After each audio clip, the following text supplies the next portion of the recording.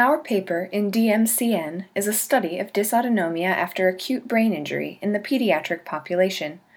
We sought to retrospectively characterize the prevalence of this diagnosis in a rehabilitation setting, as well as describe its clinical features and analyze associated outcomes.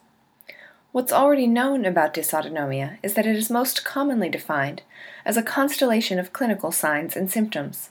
This includes fever, tachypnea, hypertension, tachycardia, diaphoresis, and dystonia.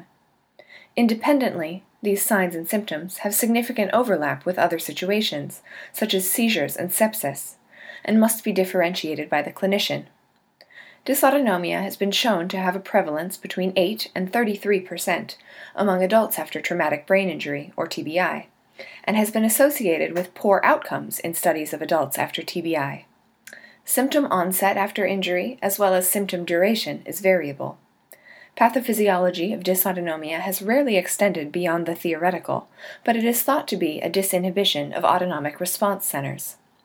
In the pediatric brain-injured population, studies of dysautonomia are largely limited to case reports. What's new in our article is a prevalence of dysautonomia of 13% in children after acute brain injury.